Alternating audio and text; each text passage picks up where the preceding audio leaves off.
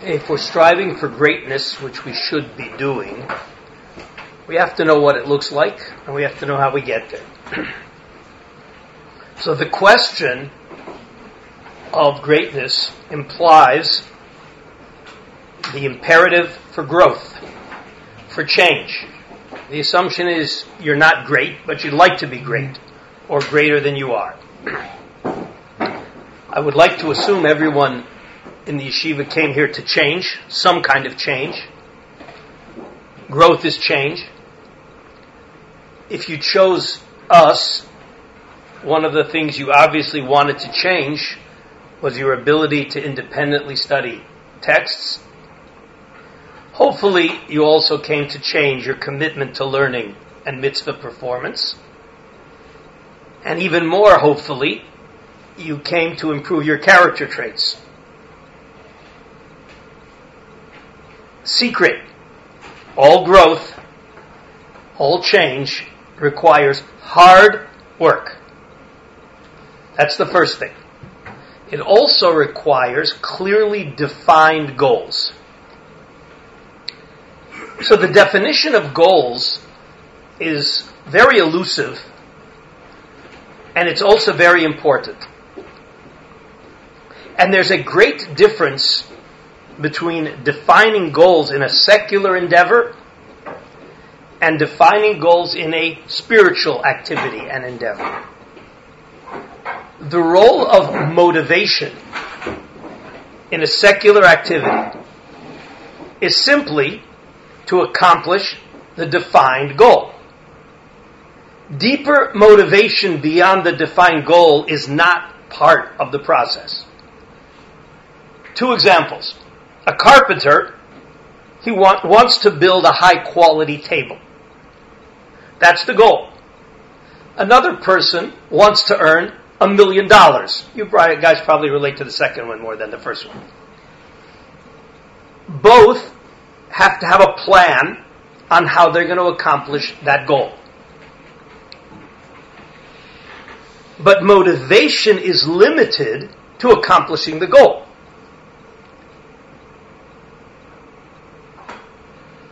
The carpenter wants to build a quality table, and it is of no interest to the carpenter whether the purpose for that table is a dining room table to eat a meal, a poker table for gambling, or a table to have room to put lots of svarim so you can learn better Torah. Completely irrelevant to the carpenter. All he wants is a good table. The same token, the person who wants to earn $1 million, the goal is to earn $1 million. He doesn't need to define the purpose for those $1 million. What is he going to do with those $1 million? That doesn't need to be part of the goal, part of the plan.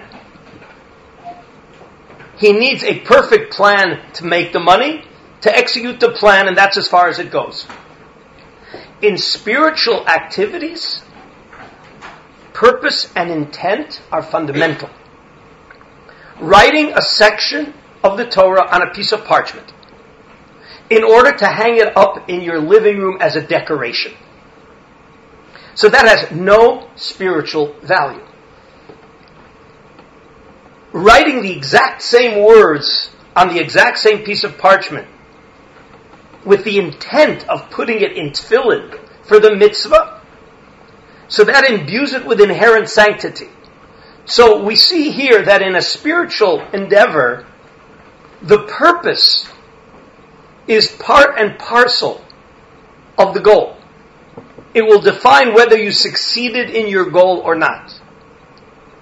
Studying a section of Talmud in order to pass an entrance exam to a university Jewish studies program,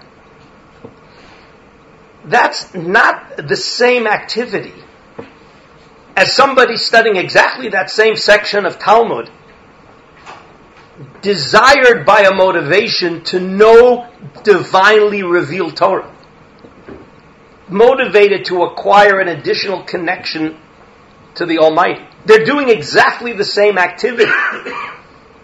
And as a secular activity, all you need to do is figure out how am I going to figure out that Talmud better so I can pass the test.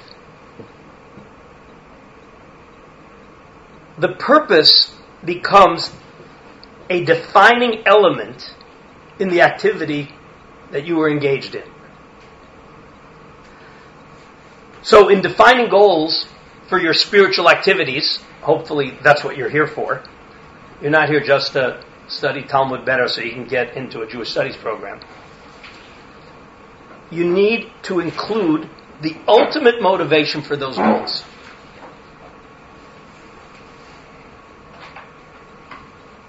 In every area, you want to include a motivation of greatness. The carpenter certainly wants his table to be great. The quarterback wants his pass or his fake handoff to be great.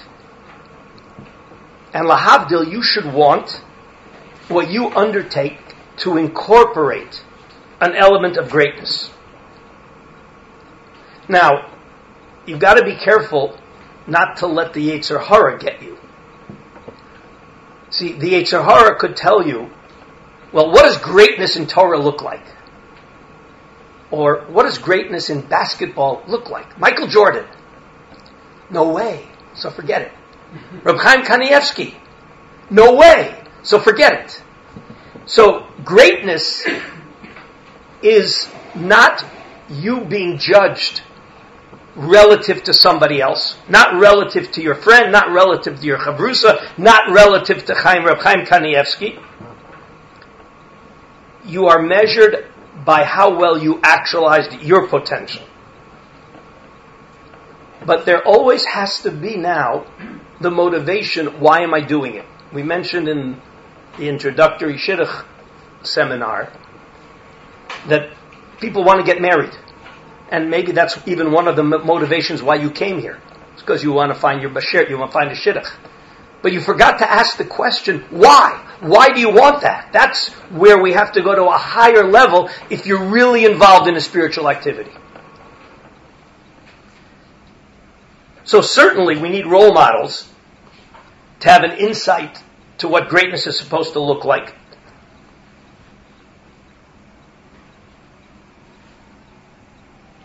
And it's true if you want to actualize your potential in sports. And it's true if you want to actualize your potential in learning. And this is what we're going to discuss today, if you want to actualize your potential in character growth, in character traits, in midos, you need role models. So we're going to focus today on midos, and we're going to start with chesed. But it's a paradigm for lots of other midos. So chesed, acts of kindness, can have lots of motivations.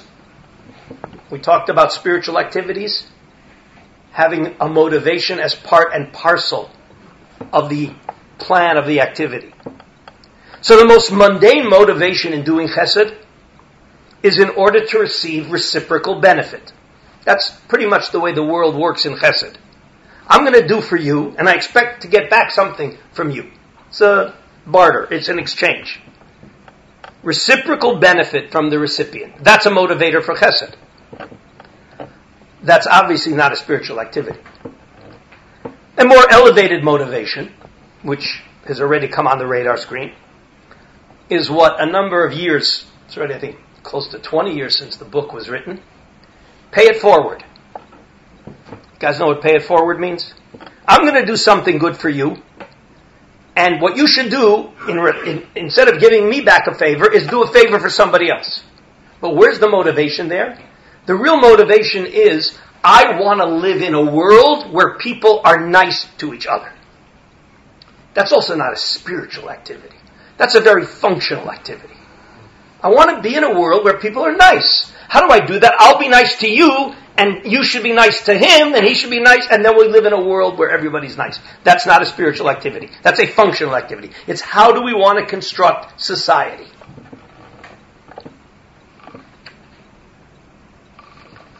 The root motivation is focused on the individual. So what's the most elevated, purest motivation for the acts of kindness? It's a desire to imitate the Creator.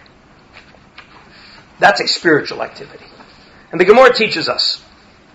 Gemara in Sota commands us, Halech achar midosav shel HaKadosh Baruch Hu. Follow the midos, the qualities, the attributes of the Almighty. Mahu malbish arumim, just as He clothes the naked, afata malbish arumim, Kadosh Baruch Hu biker cholim, afata biker cholim, Kadosh Baruch Hu checks in on the sick, you should check in on the sick. Mahu nichim avelim, He comforts the mourners, afata kvor mesim.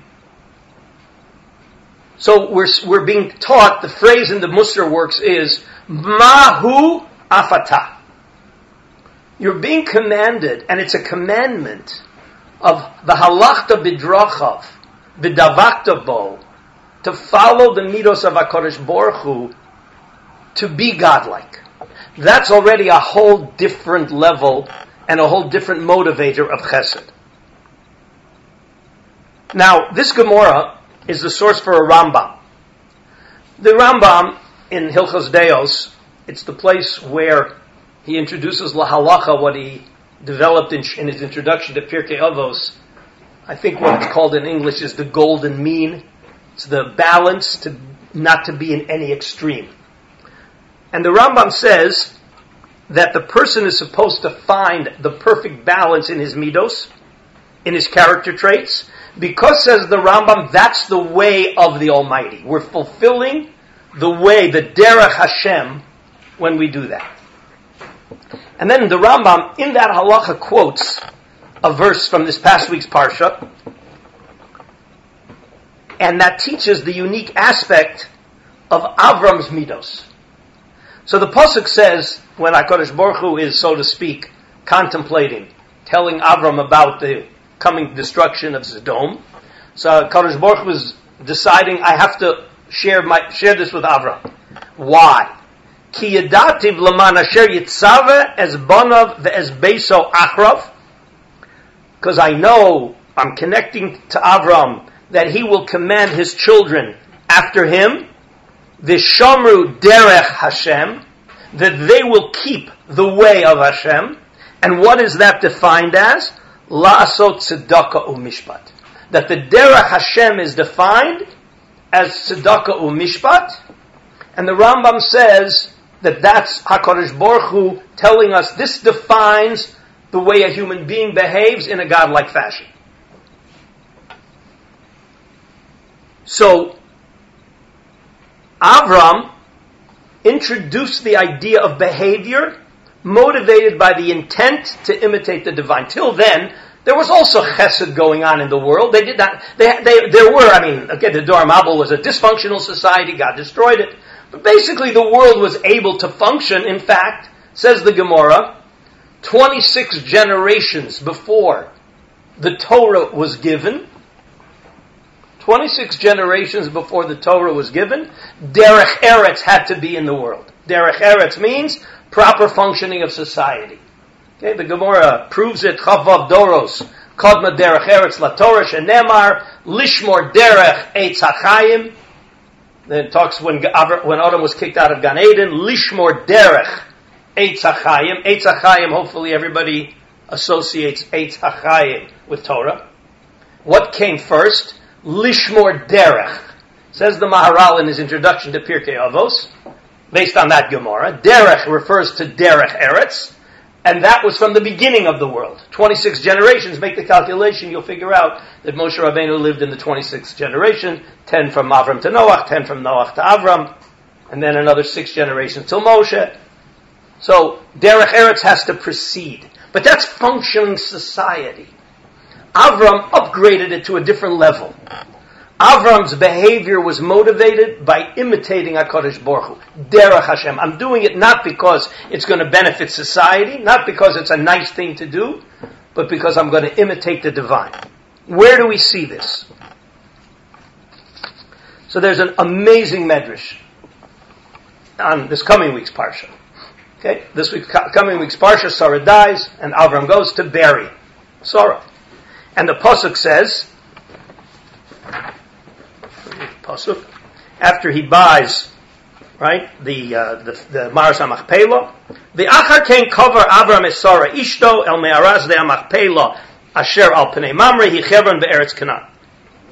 After he bought it, he buried her. The Achar Kain cover Avram es Sarah Ishto. That doesn't sound very great. Doesn't sound very surprising. He buried his wife. Says the Medrash, Rodef tzedakah v'chesed, yimtza chaim tzedakah v'kavod. A person who pursues charity, kindness, will find life, charity, and honor. And it's this is a Gemara that we can discuss about tzedakah. It's a whole other discussion about actual charity, but here the Gemara focuses, the Medrash, the Gemara in Bava Basra uses this to give us lessons about tzedakah. Here we're going to focus on something else. The Medrash says, Ze Avraham. When it says, Rodei tzedakah chesed, yimtza, tzedakah kavod, yimtza chaim, tzedakah v'kavod, is referring to Avram. Shenemar, where do we see, what does this have to do with Avram? Vishamru derech Hashem, the Medrash quotes the pasuk that the Rambam quoted. Vishamru derech Hashem, lasot tzedakah v'chesed. So, again, Rodei tzedakah v'chesed, he yimtza tzedakah kavod. So he followed the way of Hashem to do tzedakah v'chesed. Where do we see that Avram did tzedakah v'chesed? Next words of the Medrash, shegomal chesed l'Sara. He did chesed to Sarah. And then it continues, yimtza kavod. He's going to also find kavod. He was a rodei tzedakah v'chesed, and he's going to find kavod. So the first thing the Medrash told us is, the chesed we're talking about is burying his wife. That doesn't sound like such a big chesed, but it gets more surprising. Continues the Medrash, Omer Rabbi Shmuel bar Yitzchak, Omer lo HaKadosh Baruch Hu. HaKadosh Baruch Hu, God says to Avram, after he buried Sarah, Ani umanuti gomel chasadim. My craft, my profession, my craft is to be gomel chesed. That's God. Olav chesed yibaneh HaKadosh Baruch Hu is constantly bestowing altruistic chesed on the world. Tafasta umanuti. You grabbed my craft. You took my profession. What's that? Gomel chesed. Where did we see that? Because he buried Sarah. Bo levushi. I'm going to let you cloak yourself in my cloak, meaning kavod. You will also merit this great kavod. So, that doesn't sound like a very big chesed to bury your wife. So the Medrash is teaching us that when Avram buried Sarah, he was doing it not as an emotional reaction, not as a societal expectation, but he was doing it as a manifestation, an imitation of the Almighty's attribute of loving kindness. Now, burying the dead, and here we're going to learn something very important about chesed. In the end of Bereshis, when Yaakov is heading on his deathbed, so he says to Yosef,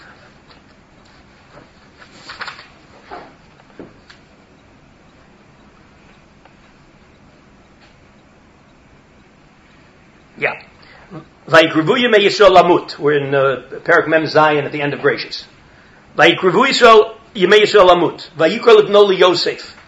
So he calls Yosef, Vayomer lo, Im na matzati chen beinecha, sim na yorcha tachas yerechi. This was a way of an oath. V'asita imadi chesed ve'emet. Do for me chesed ve'emet. And then don't bury me in Egypt, but bury me in Canaan. Says Rashi, what is this language of chesed ve'emet? Says Rashi, chesed ve'emet, chesed she'osim im hametim, chesed that you do with a dead person, burying them, taking care of their burial needs. hu chesed shel emet. That's true chesed. Why is that true chesed? She'eno mitzape l'tashlum gumul. Because there's no payoff. There is no reciprocity. The person for whom you are doing chesed, the niftar, is not in any way able to reciprocate. That's true chesed. The only way that could be done is with some higher level motivation. So, acts of kindness built on an expectation of reciprocity, or as a mechanism for a better functioning society, they are actually the opposite, says Rav Goldvich. Rav Goldvich points this out.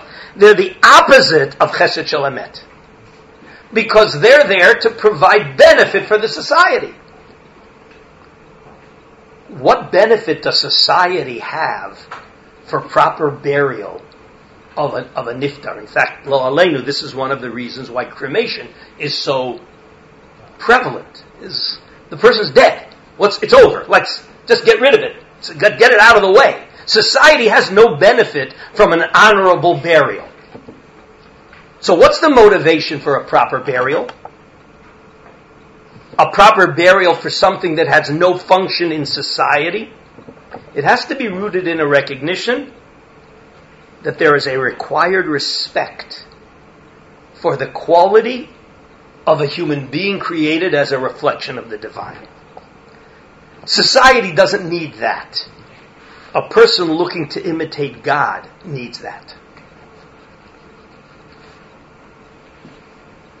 So when we're talking about our midos, we have to ask ourselves, are we motivated to do these things? And we hopefully all want to improve your midos.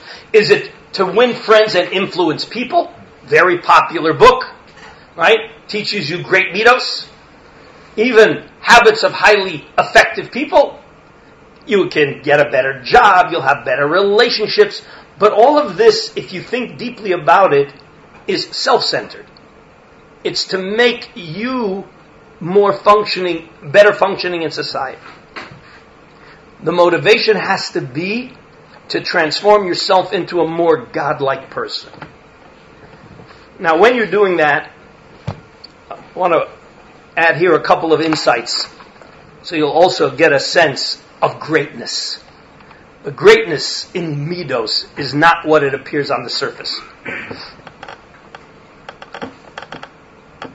So, first of all, greatness in midos, if you pay attention to the Rambam, is balance. It's one of the things the Maral points out in next week's Parshiot. Avram is sending Eliezer to find a wife for Yitzchak. Anybody paying attention to the test that he gives Rivka? What is the expectation? That a young little girl is going to draw water. There's this husky Eliezer with his whole entourage and camels, and he asks, could I have some water? And he expects her to draw the water and give him. Wow. Chesed off the charts. Says the Maral, because we're looking for a wife for Yitzchak. Yitzchak's midah was gvura, extreme. In order to create a Yaakov that's going to be the perfect balance, we need a wife that's going to be the balance of that extreme gvura with extreme chesed. Just a parenthetical lesson for all of you looking for wives. We mentioned it again in the first Shidduch seminar. Don't look for a clone of yourself. Look for somebody who complements you. But the idea of midos is balance. That's Yaakov, the perfect balance. We'll have more to say about that when we get into the Parshas of Yaakov. Greatness is balance. The next thing is, counterintuitively, greatness is the little things. A Gemara we always quote many times from Rav Dessler, the Gemara in Avodah Zarah, where Rabbi Hananya ben Tradion comes to visit his Rabbi Yeshua ben Kisma, and Rabbi Hananya ben Tradion, if you were paying attention on Tisha B'Av and Yom Kippur, was one of the Asara Harugei Malchus. He was tortured and killed by the Romans. And Rabbi Yeshua ben Kisma says to Rabbi Hananya ben Tradion, I hear you're teaching Torah in public. The Romans said not to do it. The Romans have power over us. You're endangering your life. And Rabbi Hananya ben Tradion's response is, Min hashamayim yirachnu. Very frum answer. God will have mercy. So, and Rabbi Yeshua ben Kisma got upset at that. I'm talking logic, and you're talking some angelic spiritual stuff. Get real. And he said, I will be surprised if you don't end up getting burned with your Sefer Torah, which is exactly what happened. And this is the same Rabbi Hanani ben Tradion that in Pirkei Avos, when he was offered a lot of money to go and live with some people in another community, Hayiti Mahalach B'derech, and somebody asked me, please come and live with us, okay? And we'll give you a fortune of money. I don't live anywhere except in a place of Torah. He's ready to forego millions of dollars, and obviously there was going to be a lot of kiruv opportunities there. He needs to live in a place of Torah. Again, I don't want to bring that into the practical terms for any of you guys where you're going to live, but the point here is he's ready to forego all the money to live in a place of Torah. This is now Rabbi Chanan ben Tradion, when he asks Rabbi Shua ben Kisma, where's my place in Olam Haba? Right, this is the person who's risking his life to teach Torah, refuses to go to a place of non-Torah for millions of dollars, and his answer is, well, one year, my money for my Purim Suda and the money for tzedakah got mixed up. And I just reached into my pocket and gave all the money to tzedakah without making any calculations. Says Rabbi Shua ben Kisma, wow, if that's true, I hope that I have the same place in Olam Haba as you. Says Rav Dessler, what's going on here? That's what made him great? Says Rav Dessler, yeah. The person is not defined by those one-time inspirational activities, because it could be just a moment of inspiration. It's not defined by something you do in public, because it could be the social pressure. The real you is defined, A, by what did you do when no one was looking, and it was a little thing. Something that didn't look like it's very important. The little things are what define you. And here we get to the other lesson that we have, that we always mention, also from Rav Dessler, in this past week's Parsha. HaKadosh Baruch Hu is saving Lot from the destruction of Sdom. And it says, Vayizkor Elokim et Avraham. HaKadosh Baruch Hu remembers Avraham and he takes Lot out. Says Rashi, what's the connection? Says Rashi, because Lot knew when Avraham was saying it's my sister, Lot knew it's not his sister, and he didn't think out on his uncle. That's why you get saved for life.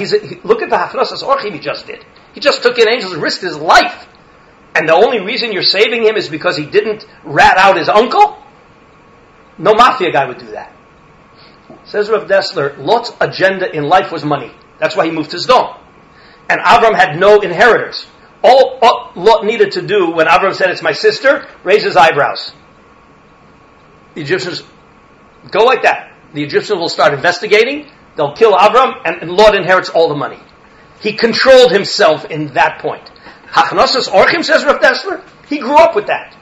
So if you want to know where you are and what your spiritual level is, don't look at all the things you were habituated to do. Look at the things that are little, that you have to overcome a Yetzer Hara, that make a difference.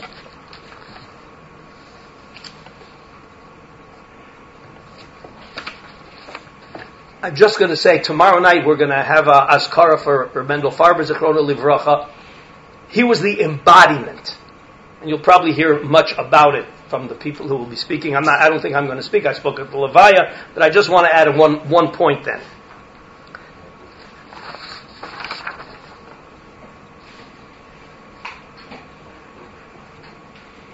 The little things that come naturally. One of the Talmidim was telling me every time all he needed for inspiration was to look at Rabbi Farber. You guys missed out on not seeing him. But it was a person who worked on himself. It didn't come naturally. If you talk about just a natural nice guy. This was work. Okay, just to show you what little things are and how conscious you can be and why he is such a role model. He was such a role model for 30 years. I'm only going to I mentioned it quickly at the Levaya, but one of the Talmidim last night told me that like when I mentioned it at the Levaya, he didn't experience it, the story I told, but he said, I could see that's Rabbi Farber. There used to be payphones in the yeshiva. Payphones. You had to stand in line to make a phone. There were no cell phones. Yeshiva had its own line, and phone calls cost money. Every phone call cost money. Rabbi Farber refused to use the yeshiva's telephone. He stood in line for the payphone. It's yeshiva money. What right do I have to make personal phone calls on the yeshiva's phone? Till I had to convince him that it was in the yeshiva's interest that he not stand in line for the payphone and go to use the yeshiva's phone. But I had to convince him that he only did it because I convinced him that it's the yeshiva's interest. Sensitivity to yeshiva's little things. Nobody paid attention to it, right? But he was so sensitive to every little thing. That's midos. And again, the stories are going to be legend. I'm not sure what exactly you'll hear tomorrow night, but you should certainly pay attention, because if you want inspiration of greatness in midos, you need role models. And you need to know that it's not the big things. It's the little things that you do, that you habituate yourself, that you don't think are very important. They're very important. Greatness is in the details. Greatness is in the little things. Greatness is when you have a challenge that people, that's no big deal. And you make it a big deal, not because society benefits, not because you're going to get anything back from it, but because you want to be a more godlike person. That's greatness in midos.